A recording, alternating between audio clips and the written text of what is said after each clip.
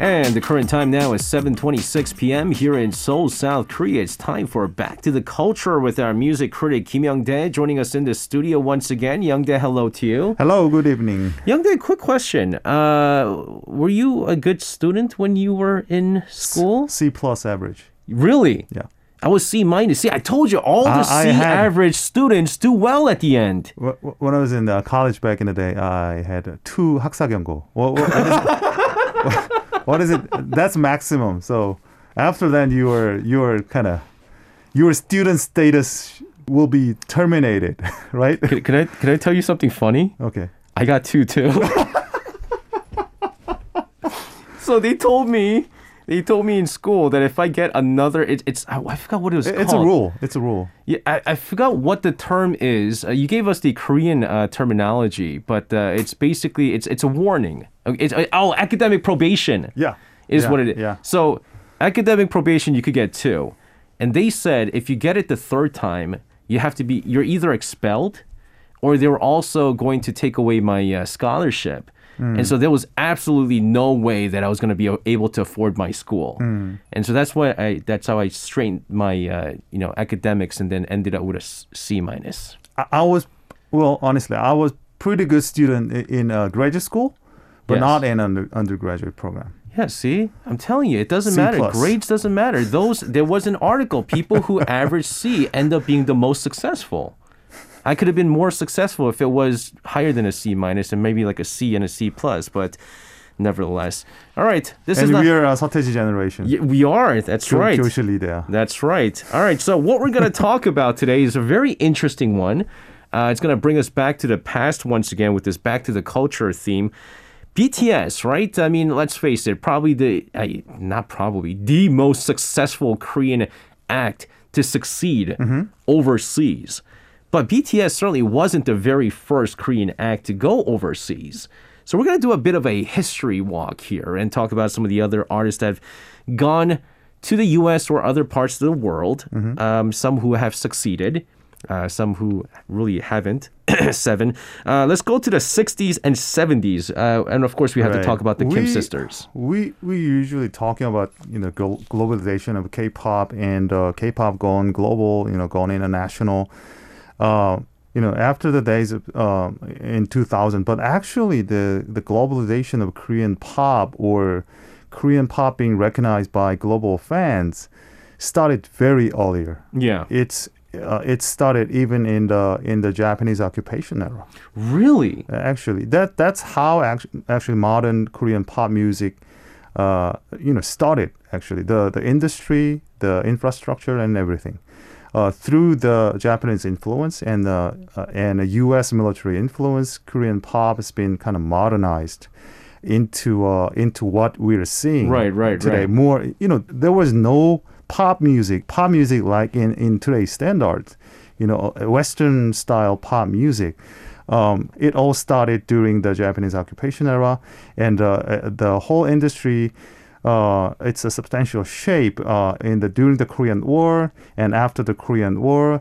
A lot of new performers started their own career in the military camp, and for the U.S. soldiers and that kind of situation.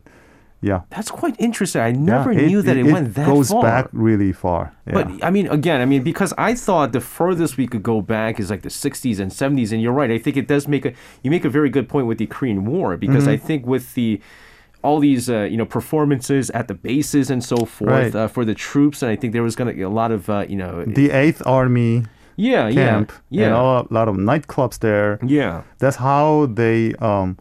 Because the 8th Army, including 8th Army, a lot of like U.S. bases, U.S. Clubs, they paid really well.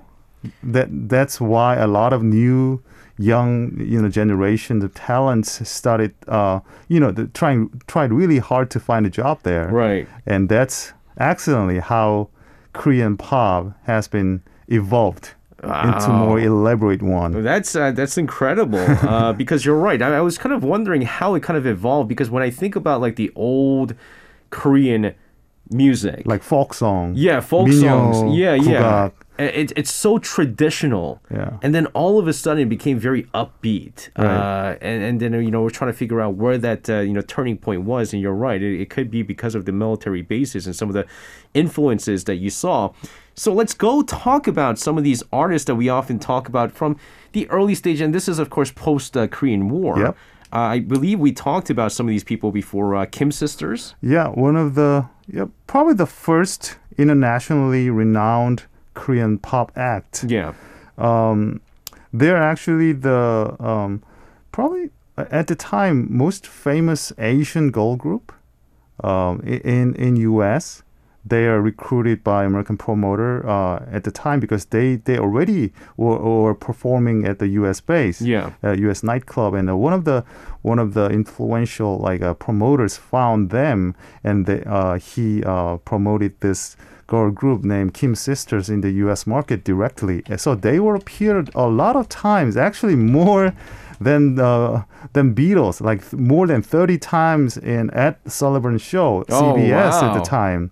So yeah, they were so huge. Still, a lot of old generation Americans are talking about this group. Still remember this group. You know what's incredible is I just typed in the Kim Sisters in English on Google Image, and you have a lot of these pictures with Ed Sullivan because they came out so much in this. And you know what? I love the look that they have. I guess this is where the Wonder Girls copied from, this kind of style, right? Oh, yeah. When they came out with, which is the most recent Wonder Girls album. But nevertheless, this is the kind of image that I think they were... The English version is actually kind of parody of that generation. Really? Yeah. That's what I was talking about. Yeah. So I could kind of see that what they were trying to do, right? Mm-hmm. That they're trying to... We'll talk about the Wonder Girls a little bit later on, and that, them trying to go into the U.S. market, and it's not surprising that they're trying to, get a little bit of the influence from the Kim Sisters. And then you have Yoon Bo-ki, another name that we talked about. Yeah, they're the same generation, but another girl group named Korean Kittens. Okay. Were so popular back then. Especially they're so popular among U.S. soldiers. Actually, the soldier on the site, it's during the Vietnam War, they performed a lot of times for the USO performances, hosted by celebrity hosts like Bob Hope at the time. So if you Google Korean Kittens and U.S. or Bob Hope, you will find amazing video. They perform for the soldiers. So at first, all the soldiers look kind of interesting and suspicious about this girl group. And as soon as they started singing, they so mesmerized by all these skills and the great stage manner. Yeah, a lot of these the photos that we're seeing here. This is a picture from Korean Kittens. It says Saigon Christmas 1966. Bob Hope USO. yeah. And so when Bob Hope used to make those appearances at these base camps over in different parts where there were wars, I guess the Korean Kittens were there performing. And I'm looking at their fashion and stuff like that, and it seems like one of those things where Supremes, Diana Ross. Yeah, it would have never been allowed in Korea at the time. No. Never. Yeah, it was so kind of I don't know. Too sexy or too far a bit. And too progressive. Right. And so this is something that would have only passed in the United States. Yeah. But the fact that they were, just met with so much fame, and we forget. But through that kind of experience, Yoon Bo-ki brought that influence directly into Korean pop scene, being the kind of ambitious one, and that's the sort of catalyst for the later generations of Korean pop music and the Korean pop group, and all the way to the latest Korean girl group. Oh, this is really cool here. Nevertheless, though, we talked about in the 60s and 70s, you have, again, the Kim Sisters and the Korean Kin. They made their splash in the United States. Now, we're going to go to the 80s now, right? Mm-hmm. And when you go to the 80s, you have names like Cho Young-pil, who I believe you named as probably one of the top, 국민 가수. 국민 가수s, right? Nami, Keun-suk, Lee-yeon. These are all names that have made a splash overseas. But by overseas, we're talking about Japan. Yeah, East Asia, especially in Japan. Okay, but why Japan, though? Well, Japan was far superior, far advanced pop market at the time. And it's definitely well-paid job. Okay. And more systematic. So they definitely had more opportunity, and they also won fame as an international artist. And definitely the experience in Japan would definitely will make them even more relevant as an artist. For example, Jo Young-pil, through that kind of experience, Jo Young-pil definitely used that experience and technology and the know-how. And he brought that influence directly in the later albums he released in Korea. And that's how the whole K-pop scene, was able to be evolved. Right? This is incredible. We're going to take a listen to one of Nami's songs. When we talk about Nami, 영원한 친구 is probably, Forever Friend is probably one of the more renowned songs from Nami. Ladies and gentlemen, this is Nami with 영원한 친구. Let's take a brief listen to this.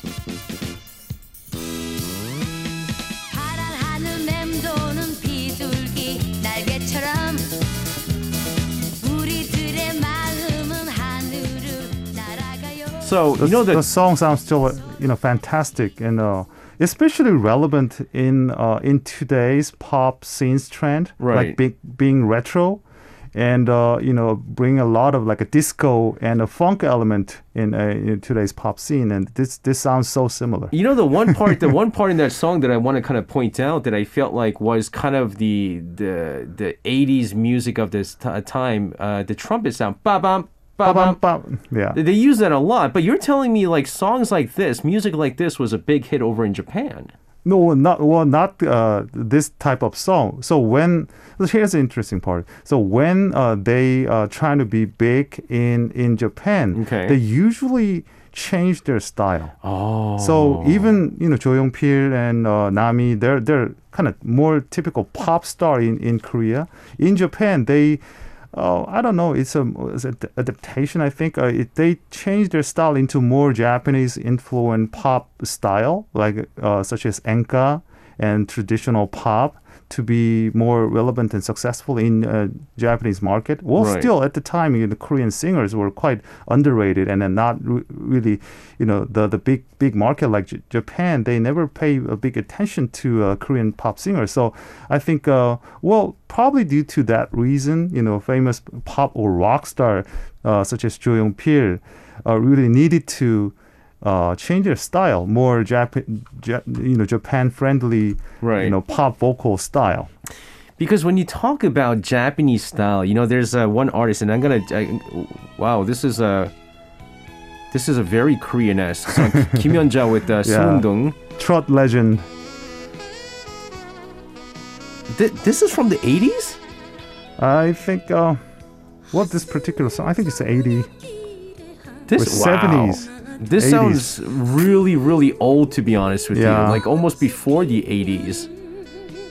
And so Kim Young-dae was another name that went to Japan there as well. Yeah, Jo Young-pil. There are a lot of other cases. At the time, it was kind of new trend.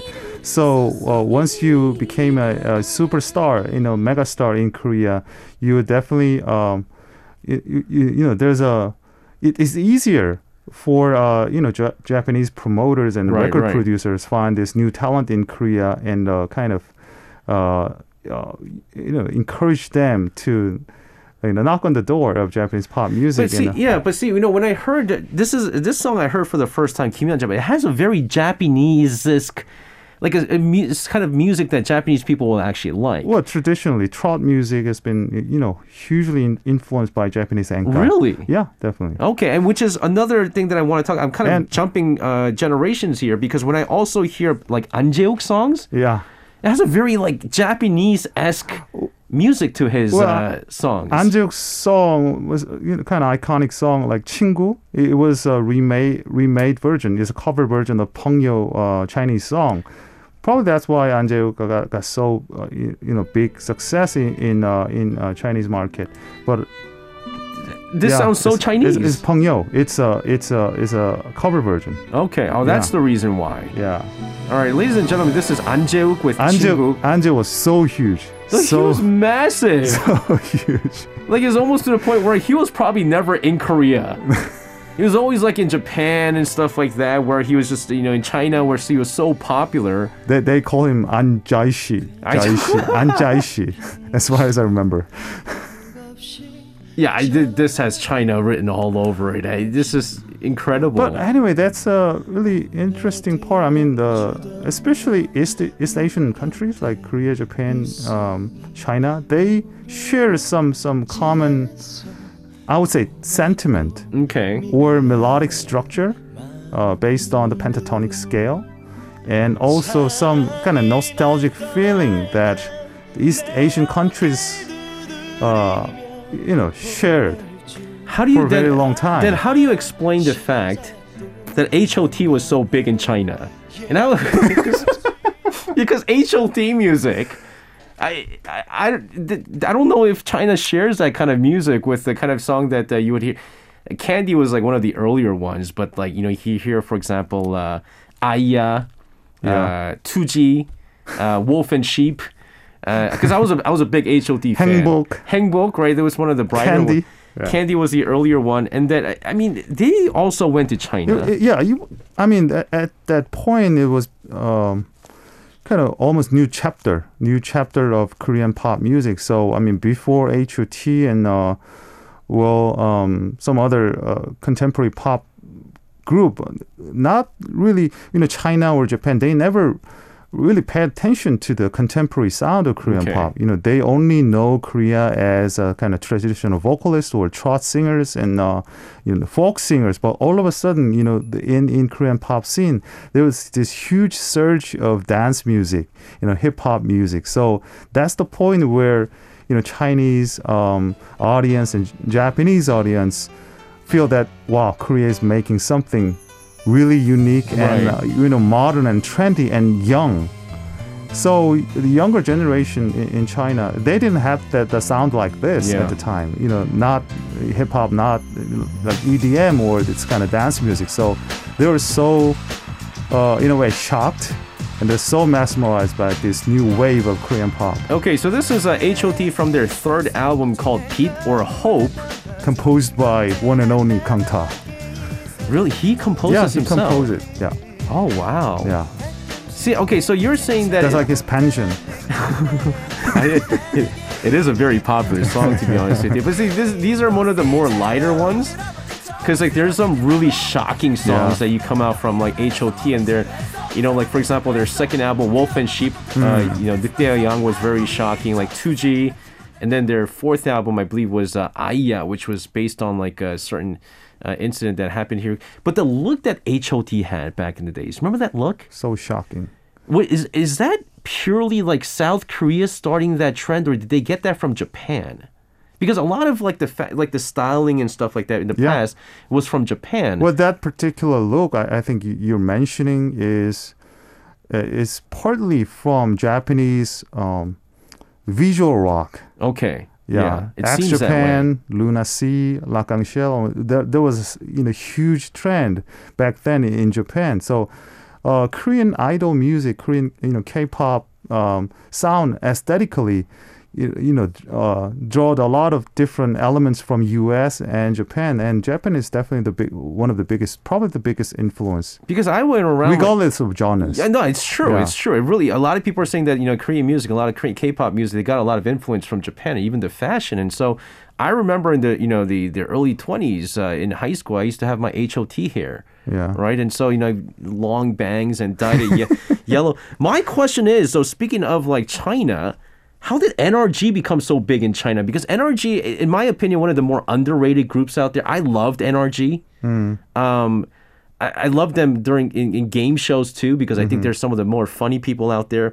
But NRG was big in China. Yeah, it was almost, I think, an accident. Nobody expected that kind of fame, that kind of phenomenon. But I think at the time, China and mainly China and Taiwan and Korea, they're not really connected like today. But there's an agency that import and export the record or artist. Kind of making the contract with them, having a concert. So through that kind of agent, there was an opportunity to introduce each other's music from each country. So I think that was the only way it was not the age of social media or YouTube. So yeah, it was almost accident, like cloned. In Taiwan? In Taiwan, yeah. That was an accident too because I thought it was like a shocking figure because Clone just brought like, electronic music out of nowhere. Yeah. But the Clone success in Taiwan changed the whole concept of K-pop, and Taiwanese people never heard any like that kind of contemporary sound before, but through Clone, they realized that something is actually brewing in Korea. It was a totally different age. We never really communicated directly or on real time. This is incredible because I've always known that they were making big in these countries. They never had a huge promotion like today. They never had a world tour back then. But through that kind of mouth-to-mouth, agency to agency, a little bit of exposure on the broadcast, right, and everything contribute to a little bit to that kind of success. All right, believe it or not, we're actually out of time. I think we're gonna make this actually a two-parter. I think we can make this a two-parter because we have the next generations after the pre-2000s, post-2000s, where I think we start seeing more exposure because of the social media. Right. These are Pre-K-pop. Pre-K-pop. Pre-K. It's pre-K. It's literally pre-K. And then we're going to go post-K afterwards. K to 12. K to 12. There you go. So this is a two-part special that we're going to have on this because I think it's important to know the history before we talk about BTS and so forth. But Young-dae, as always, thank you very much for giving a great history lesson on K-pop. And looking forward to talking to you again next week. C+ average. You can listen to Korea Now with me, SJ Lee, by downloading the Arirang Radio application or tune in online by visiting www.arirangradio.com. So make sure you tune in Mondays through Fridays, 6 p.m. to 8 p.m. Korea time.